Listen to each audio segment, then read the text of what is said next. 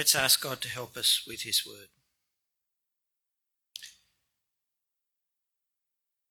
Our true and living God, our Creator, we pray now that you would give us conviction that you are the Creator of all, the one to whom we owe our lives.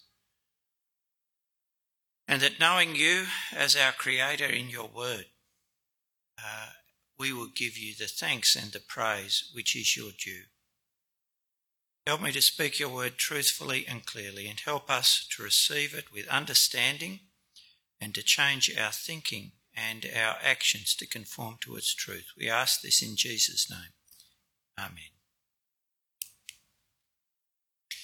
The God who has revealed himself in the Son as Father, Son and Spirit, one God, has also revealed himself as the maker of all that is visible and invisible. This is what the scripture so clearly teaches. In the beginning, God created the heavens and the earth. That's the entirety of the universe. Our Lord and God, you are worthy to receive glory and honour and power because you have created all things, and by your will they exist and were created. This is what believers confess in the Creed. We believe in one God, the maker of heaven and earth and of all that is seen and unseen. And this is where in our society the objections or the denials start, often expressed in the claim that somehow scientific explanations of, say, the origin of life or of certain natural phenomena have disproved the existence of God or made the Creator, and in their terms, an unnecessary hypothesis. And this determination of our secular society to drive God from his creation does, I think, affect believers in the West like us. We live consuming a media which is awash with the absence of the true God. We're educated to believe you can understand the world and know how to live in it without any reference to its creator. We are now a society where public acknowledgement of God for his blessing is portrayed as distasteful. And the result, especially for urban Christians, is that our awareness of God as creator is weakened.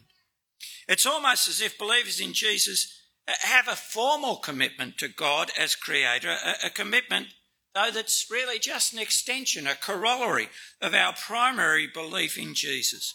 But God as creator is not something we're confident of in our own right, in its own right. And the result is often that our awe is diminished, our horror at the ingratitude of sin attenuated, our own thankfulness for all the good that he's bestowed on us reduced to an afterthought, formal and not heartfelt, and our witness and call for repentance dulled. Now, my aim today is not to offer an extensive defence for belief in the Creator, but rather to explore from Scripture what it means to confess God as Creator. What does that mean for our understanding of who God is and of who we are, and for the confidence that we can have in him? But I do want to start by addressing in our society what's the elephant in the room. The belief that non-belief in a creator God, the belief that matter is all there is, offers a better explanation of the world, and so we can live well in this world ignoring its creator. You see, there are and have always been basically only two alternative answers to the question of why there is something, this world, this universe, and not nothing, to why there is this particular world and not nothing. On the one hand, you can say that matter, including energy and physical forces, is eternal, was always there and will always be there. On the other, that there is a creator who is non-material and outside this material world, and who has brought all that is into being. Now, the notion that matter is in some sense eternal is actually very ancient. It's a feature of many pagan religions, with their creation stories bringing the world into being from something that's already existed. And it's there in the idea that history is cyclical, with the universe being consumed by fire and then reborn through fire over and over again. And so it's not a new idea. but it is one that's aggressively promoted in our society by philosophical materialists like many atheistic evolutionists. People who claim matter is all there is, and that all there is can be explained in terms of the actions of material forces, chemical and electrical processes inherent in matter. Now, even though this ancient philosophy claims today the mantle of scientific authority, it actually has and has always had intrinsic problems. That is, problems it can't escape. So firstly, and so this is a kind of long introduction, but it's actually important because we actually need conviction. There's a kind of snow job going on that the only respectable thing to believe is that matter is all there is. But it's never been particularly persuasive. So firstly, it can't prove its starting assumption that matter is all there is, which governs all their assessment of the evidence. You see, only believing in matter, they only allow material explanations for anything. And so any proof offered for matter being all there is entirely circular, containing their conclusion in their starting point. You see, this is a faith position. And you see that, say, for example, in Richard Dawkins asserting, as he has, without any evidence, that if there's life on other planets, if it's there, then it must have come from evolution. Or the materialist responding to the overwhelming evidence that our universe is fine-tuned to allow life on Earth to flourish by postulating, again without any evidence, that this is just one of many possible universes, and so this fine-tuning could have happened by chance. Now, that's not science, but faith-based speculation, which, if thought through, would actually only make the existence of our universe even more improbable and so even more likely to be the product of design. For how fine-tuned would the parameters have to be to have a universe-generating machine if such a thing existed?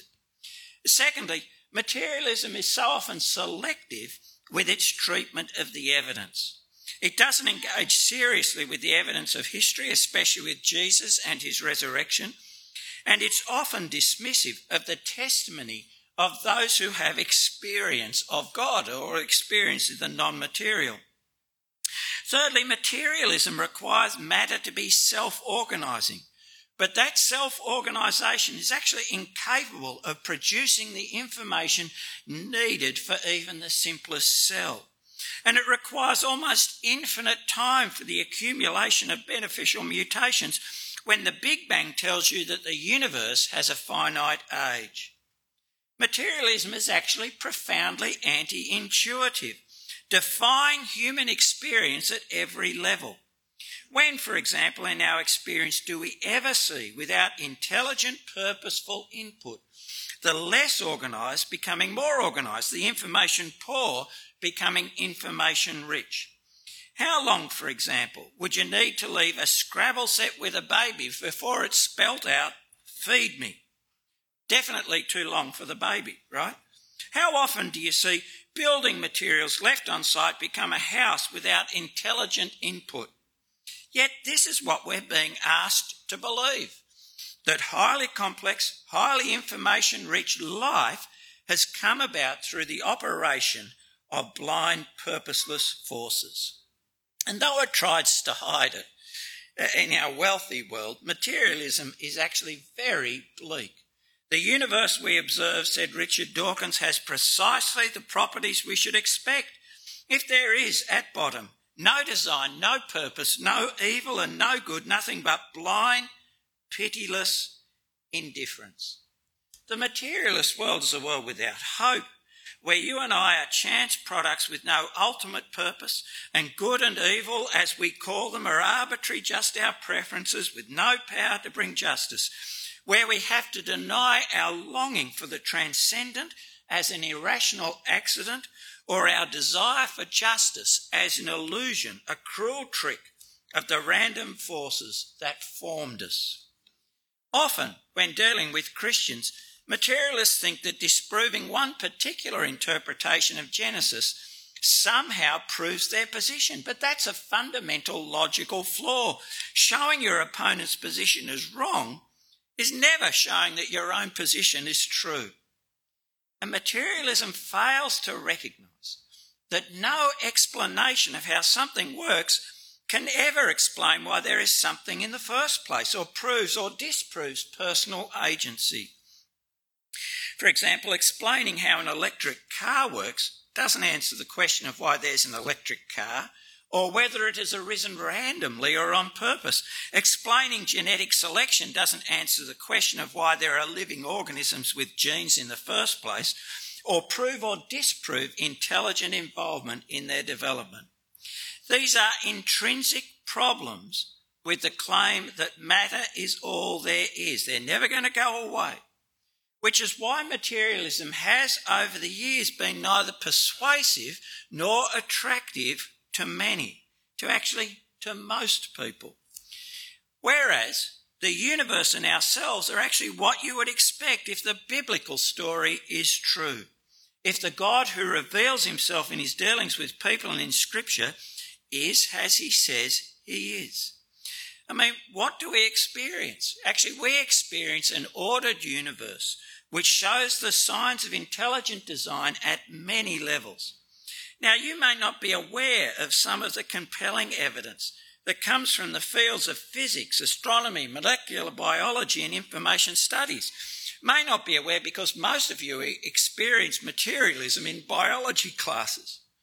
But there is evidence in all those fields for intelligent input, design, for the universe being created. Now, a good and very readable introduction is The Case for a Creator by Lee Strobel. It's a good book. He'll present, for example, the evidence for the fine-tuning of the universe, or the irreducible complexity of the cell and what that means. Oh yes, and of the significance of the information held in the DNA of our cells, and on which our cells depend to build the proteins that they require to function. Now that latter is very significant because, as Stephen Meyer says, if you can't explain where the information comes from, you haven't explained life, because it's the information that makes the molecules into something that actually functions. The origin of this DNA can't be explained by chance and natural selection, because natural selection presupposes cells that have DNA and can divide. And they can't be explained by self-organising chemical processes, because that, in a sense, produces sameness. But information needs specified complexity. Only intelligence can account for information. Read the book, seek out the evidence, and satisfy yourselves so you have conviction that the world in which you live is created. But the coherence of our experience with the biblical story actually goes beyond the evidence for order and design in the material creation. You see, what actually do we experience? Well, we experience an accessible and ordered creation with its own integrity, open to our understanding as those who have a role in stewarding creation. And that's what the Bible presents. Oh, and Scripture presents a picture of humanity that makes sense of ourselves, of our significance in the created world, of our longing for personal relationship, including relationship beyond ourselves. Oh yes, a picture of humanity that's frail and fails in rebellion against God, but a picture that, in a sense, resonates with our experience. It presents a world with moral laws as well as physical, where what you sow is what you reap, and there is hope for justice. And the explanatory power of Scripture reaches beyond showing evidence of God's activity in the creation of the material world, but in history as well, and in our individual lives. Scripture reveals a God who, while sustaining the order that allows us to go about our lives, is not contained in or constrained by that order, and so at times can do things differently, like part the Red Sea, or heal a man born blind from birth, or raise the dead. A God who can enter into personal relationship with us. The Bible story is in tune with our intuitions, our experience of life, and the reality of the world. And it comes with a better and infinitely better hope. sustained not by some blind faith, but by the actions of the living God in history. It is entirely reasonable to confess belief in a creator, and you should not let your society kind of undermine or marginalise that. But what does it actually mean? What are we saying about God when we confess that he is the maker of heaven and earth, of all that is seen and unseen? Now, as you saw last week, when you're hearing a doctrinal sermon, you're hearing lots of information. And that's because to teach a doctrine, you have to draw material from many parts of Scripture.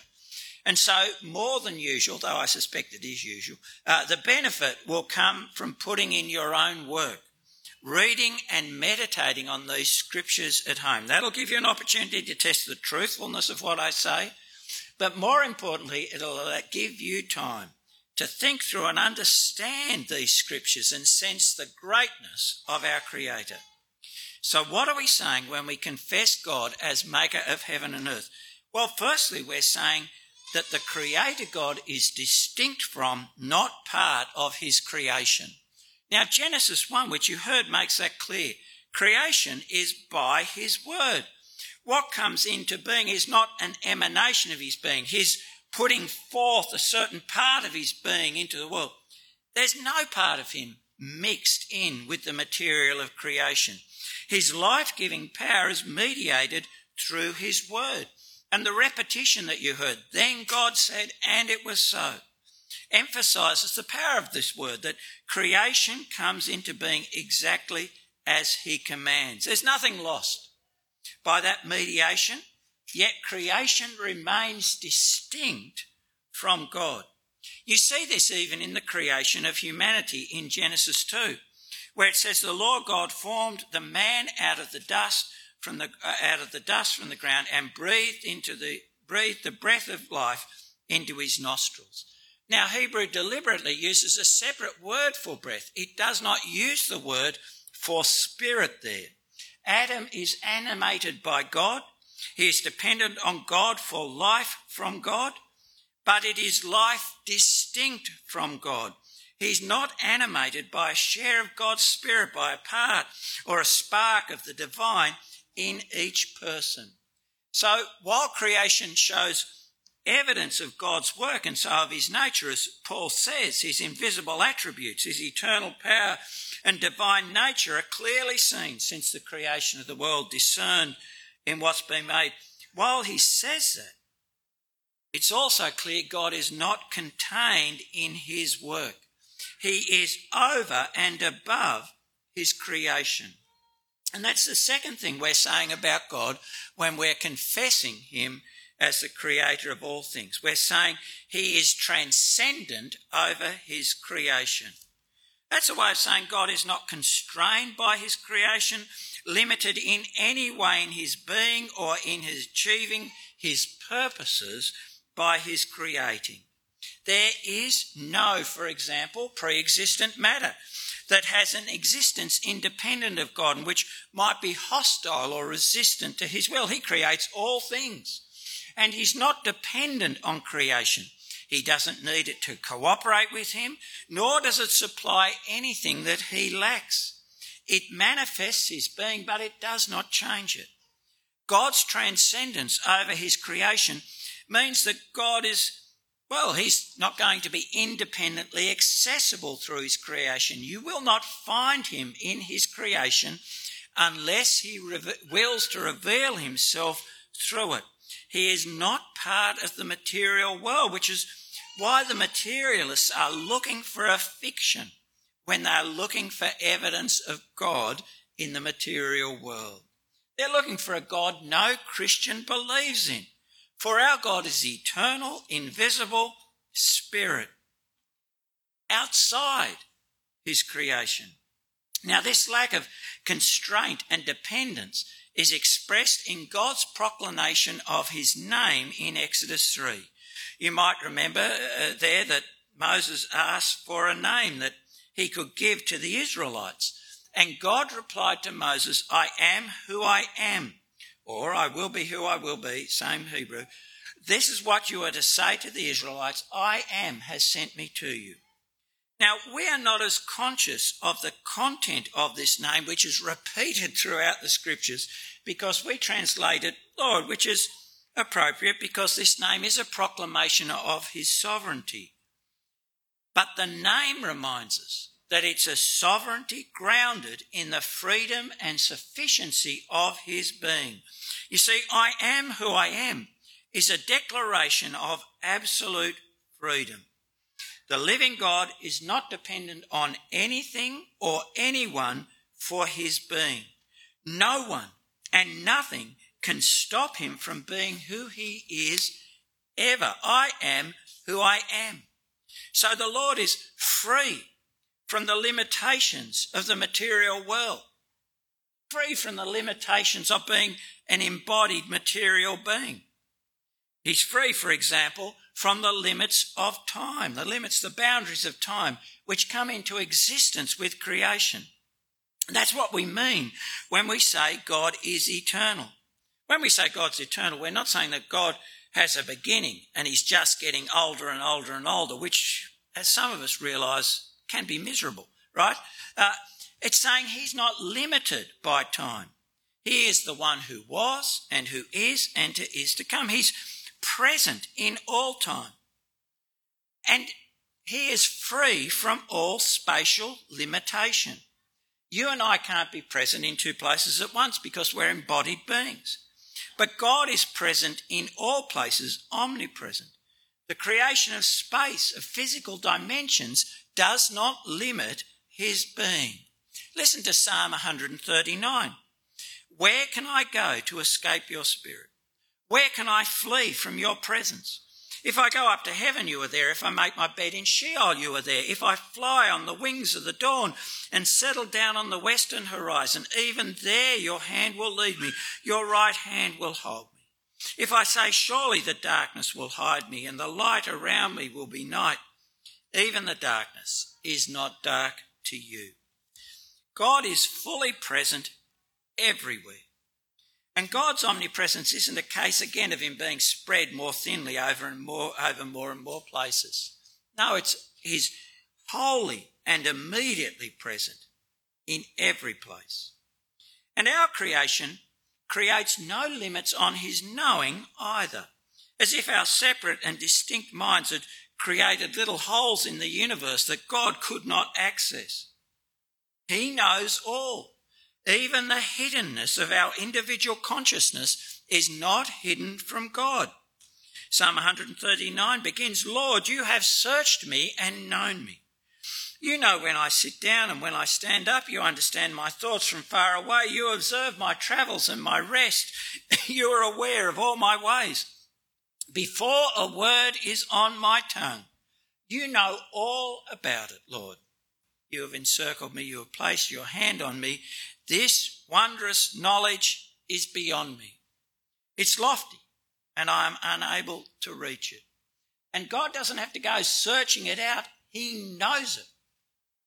As the author of Hebrews says, no creature is hidden from him, but all things are naked and exposed to the eyes of him to whom we must give an account. Now, all of this, talking of God's eternity, his omnipresence, his omniscience, they're the big words for it, may seem a little abstract. Or let me say, if you are somebody who don't believe in God or don't know God, may actually seem threatening if you want to keep God out of your life. But if you're at peace with your Creator, God being who he is, I am who I am, is actually good. Think about it. God is free. And that means he freely relates to us. He doesn't have to. He doesn't need us. We don't add anything to him. And that means that if he relates to us, if he makes himself known to us, it's because he has freely chosen to make himself known to us, to draw us into a relationship with himself. Now that is amazing condescension. And you can actually be confident that what he makes known, he won't withdraw. He wills to make himself known. Oh, and space and time are no limit to him. And that means that He is always present to hear and help. And we're not just getting a little bit of his attention or a little bit of his help. He is immediately present in his entirety in every place. There's no place where we are beyond his help. Now, we might feel, God's close when we're in our familiar settings, but we have to know God is no less close when all around us is unfamiliar or threatening, like when we're lying on that hospital bed, or when we feel out of place and alone where you've moved to live or study in another country. If you're going to serve God in the world, you need to remember that God is there. Oh, and yes, there is no time where we are beyond his help, even the time of our death. And our Lord tells us that God knowing us is actually the basis for Christian prayer. We don't pray like the pagans, he says, because our Father knows what we need before we ask. And isn't it a comfort to know he knows, especially when we're struggling to put our thoughts and emotions into words? Our transcendent Creator is never absent, never weary, never unable, never ignorant. And the third thing we're confessing when we confess that God is the creator of all things is that he is sovereign over his creation. Now, we'll talk more about this next week, Lord willing, when we consider God as almighty. But creating all that is means that actually our God has no rivals, as we see in Genesis 1. There's no competition, no struggle, no frustration of his purpose. Creation is all, verse 31, very good, conforming to his will, expressed in his word, and fit for the purpose he intends. And making humanity in his image and entrusting rule to them is not creating a rival. That's a tangible sign to the whole creation of the rule of the invisible God through his visible vice-regents. Creation places no limits on his power. As the psalmist says, I know that the Lord is great. Our Lord is greater than all gods. The Lord does whatever pleases him in heaven and on earth and in the seas and all the depths. Whatever pleases him. We're constantly trying to put limits on our God, but Scripture knows none. He always is as he chooses to be, and all serves his purpose.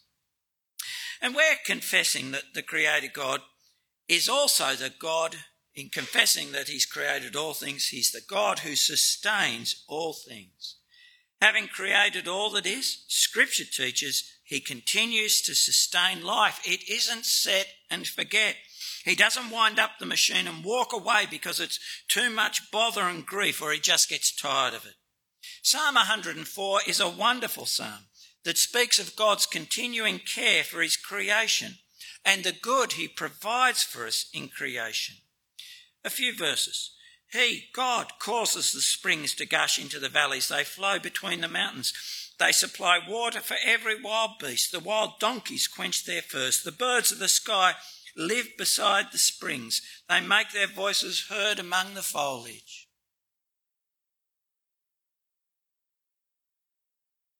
He waters the mountains from his palace. The earth is satisfied by the fruit of your labour. He causes grass to grow for the livestock and provides crops for man to cultivate, producing food from the earth, wine that makes the human hearts glad, making his face shine with oil, and bread that sustains human hearts. And again, towards the end of the psalm, all of these, and he's listed all these creatures, wait for you to give them their food at the right time. When you give it to them, they gather it. When you open your hand, they're satisfied with good things. When you hide your face, they are terrified. When you take away their breath, they die and return to the dust. When you send forth your breath, your spirit, they are created, and you renew the surface of the ground. Life, our lives, are dependent on God's continuing activity in the world that he has made. And of course, that is what our Lord taught. Sermon on the Mount. Our Lord says it's God, the Father, causes his sun to rise on the evil and the good, and sends rain on the righteous and on the unrighteous. And he continues that it's the Father who feeds the birds of the air, the birds of the sky. And yes, it's the Father who clothes the grass of the field, which is here today and gone tomorrow. Our lives are dependent on our God's continuing to sustain them, on his continuing provision. And our Lord says creation tells us he is more than able to do that. He is the source of the good and abundant life we have, and we can rely on him. And life itself, I hope you know, is such a rich wonder, isn't it? To see the wonder of colours, the rainbow, the flowers in the garden, to taste and the pleasure of that, to touch, say, a baby's skin. Life is so rich, to run and jump, to know the joy of human intimacy. And we are completely dependent on the living God for this good gift and its continuation. That complete dependence on God for life and the course of our lives is expressed by Paul. For from him and through him and to him are all things. To him be glory forever. Now that is a verse worth meditating on. From him, through him, to him are all things. When we think of the wonder of life, its vastness, its rich variety, its goodness that each one of us can know, God, our Creator, deserves both our awe and our thanks. And yes, in our confession, we confess that God is the Creator, the Maker of all things. All are subject to him. And all things includes, for example, natural forces. The rising of the sun, the coming of the storm, the movement of the wind, all depend on him and are subject to him. He sustains, as we see in Genesis 8, the regularity of nature because he is a good God, a God of order. But he can also work wonders because he is not limited by the regularity he creates and sustains. When considering events, you see, it's actually inadequate to stop with the explanation of what we call secondary causes, the material causes of something. So, for example, you haven't exhausted the significance of the sun rising when you explain that the world has undergone another complete rotation on its axis. Significance is that God is sustaining our lives and sustaining our world. We should acknowledge his hand at work in the world in all things, even if we're unable to discern his particular purpose in any specific event. Now, we're going to speak more of that next week, for God's almighty power is seen in our world, in his exercising both judgment and mercy, and we're going to think about that next week. Oh, and as the maker of all things, he is also the maker of spiritual beings, beings invisible to us, but which Scripture clearly teaches exists. And so, for example, take the devil. Genesis 3:1, the serpent. There's the most cunning of all the wild animals that the Lord God had made. And that serpent's identified with the devil in Revelation 12. God's made all spiritual beings. Angels are ministering spirits. God's created servants. He makes his angels winds and his servants a fiery flame. Made by him, all these spirits are subject to him.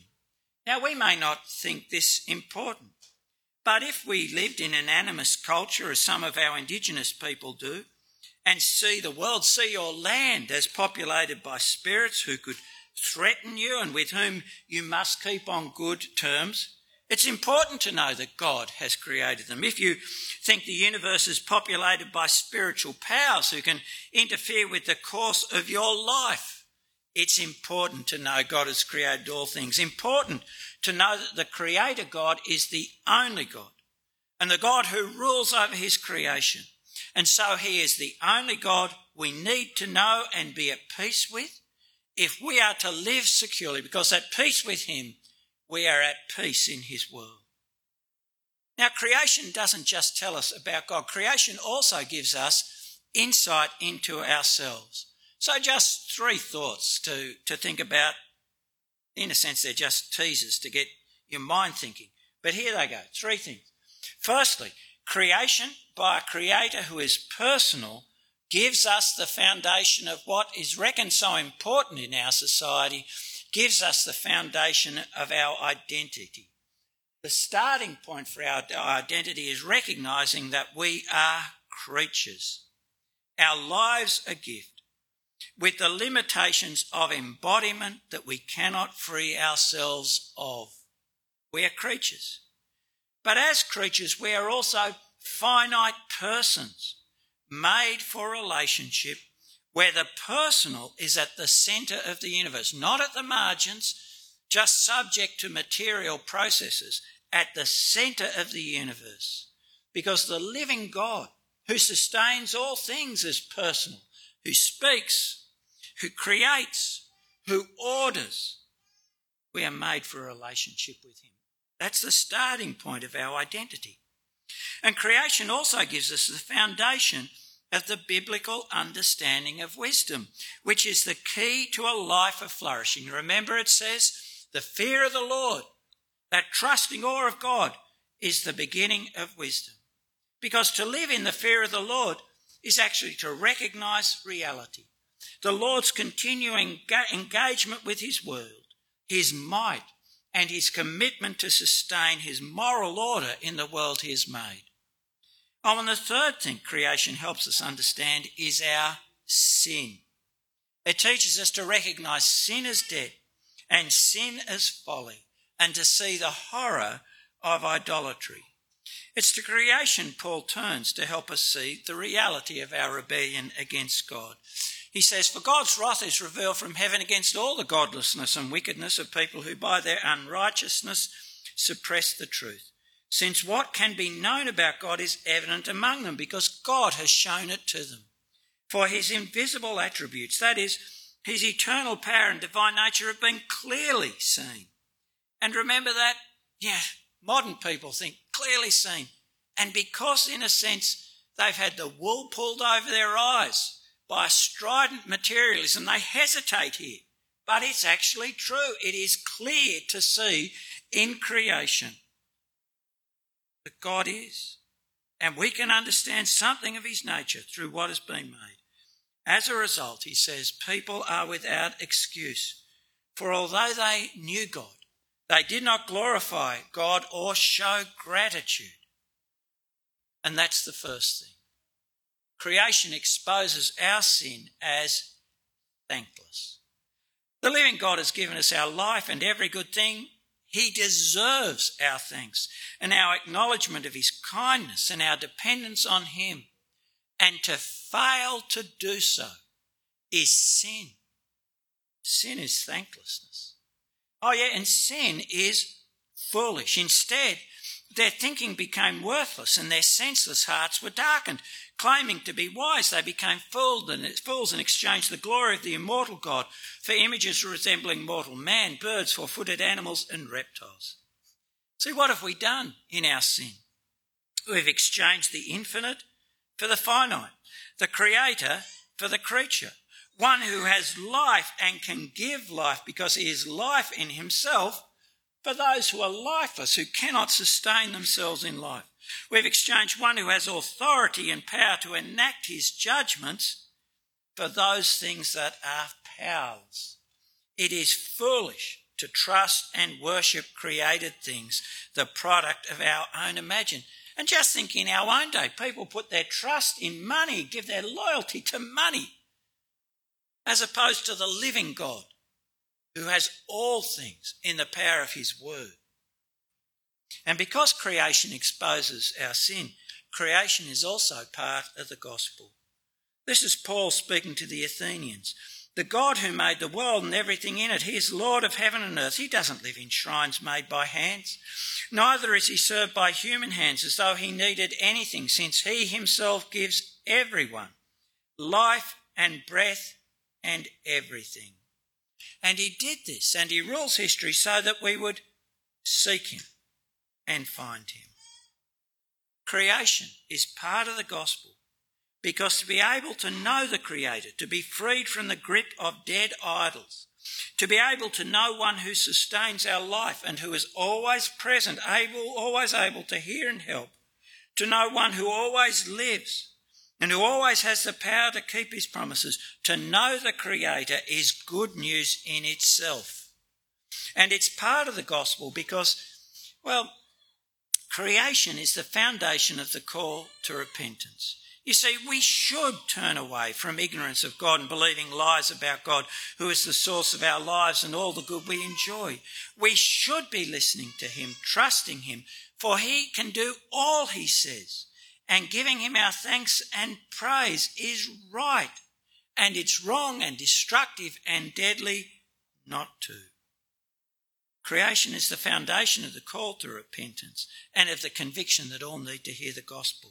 And that's one of the reasons why we should resist the pressure of our society to empty our confession of God as our creator of conviction. That lack of conviction or confidence in our God, Father, Son and Spirit as creator and sustainer of all actually can lead to us blunting our call to repentance, undermining our conviction that all need to repent, for all have their life from God, undermine our sense that the gospel should go to all the world because our God is the creator of heaven and earth. We believe in one God, the maker of heaven and earth, of all that is seen and unseen. That belief should show in conviction of the folly and ingratitude of our sin, conviction of the rightness of the gospel call to repentance, because all will meet their creator. We will meet our creator. We cannot hide from him, and he is the one in whom all can find life. So our belief should show in conviction, and it should show in confidence in our transcendent, unlimited God. So we should repent of the timidity of not trusting him as he deserves, which comes from a small view of God. We should have confidence that our transcendent creator can keep and care for us, as our Lord says, provide for all we need. Confidence that he can keep us in all things eternally. For there's no power in heaven and earth who can resist God. Oh, and that belief should show in praise and thanks. We ought to repent of ingratitude or too little thankfulness for the good lives he has given us. Living in the truth and resisting the pressure to remove God from our consciousness will be shown and strengthened by giving thanks. It's good to give thanks to the Lord, the maker of heaven and earth. And so I hope thankfulness is a feature of your daily life. Giving thanks at meals for his provision, not just as a formula, but actually for the wonder of taste, for the strengthening of our bodies, for that delicious feeling of being full, for clear and refreshing water that you can have from a tap. Oh, giving thanks for shelter. You know, isn't it good to lie in bed at night, a cold night, and listen to the rain? That's a good. Oh, giving thanks for the good of life, for the way we're made to enjoy this good world. You know, for sight, which allows us to see the smile on the face of your baby. Right? For sound, the sound of your friend's voice. The life he's given us is good. Oh, giving thanks for the activities of our bodies, whether it's on the soccer field or on the bike or in the garden. Giving thanks for the creatures that enrich our lives, the birds you hear as you walk out the door, the dog you pat. All this is his gift. Giving thanks that we've been made to know him and be known by him, the maker of heaven and earth. We should be people who even now are joining our praise to the praise of heaven. Our Lord and God, you are worthy, they cry in heaven, to receive glory and honour and power, because you have created all things, and by your will they exist and they were created. And that should be our thanksgiving and praise too. Let's pray. Our gracious Heavenly Father, we pray that we would have confidence that you are the creator of heaven and earth and all things. And that having that confidence, we would start to get an inkling of your extraordinary power, of your eternity, of your capacity to be with us always, in all your fullness. And Father, we pray that knowing that you are the one who give us life and sustain our lives and the lives of all, we pray that we would be full of thankfulness. Thankfulness to you, our good God, for your extraordinary gift. And we pray, gracious Father, that knowing your gift, we would turn away from ingratitude and from the folly of putting our trust in created things to trust you only through trusting your Son. And we pray this in his name. Amen.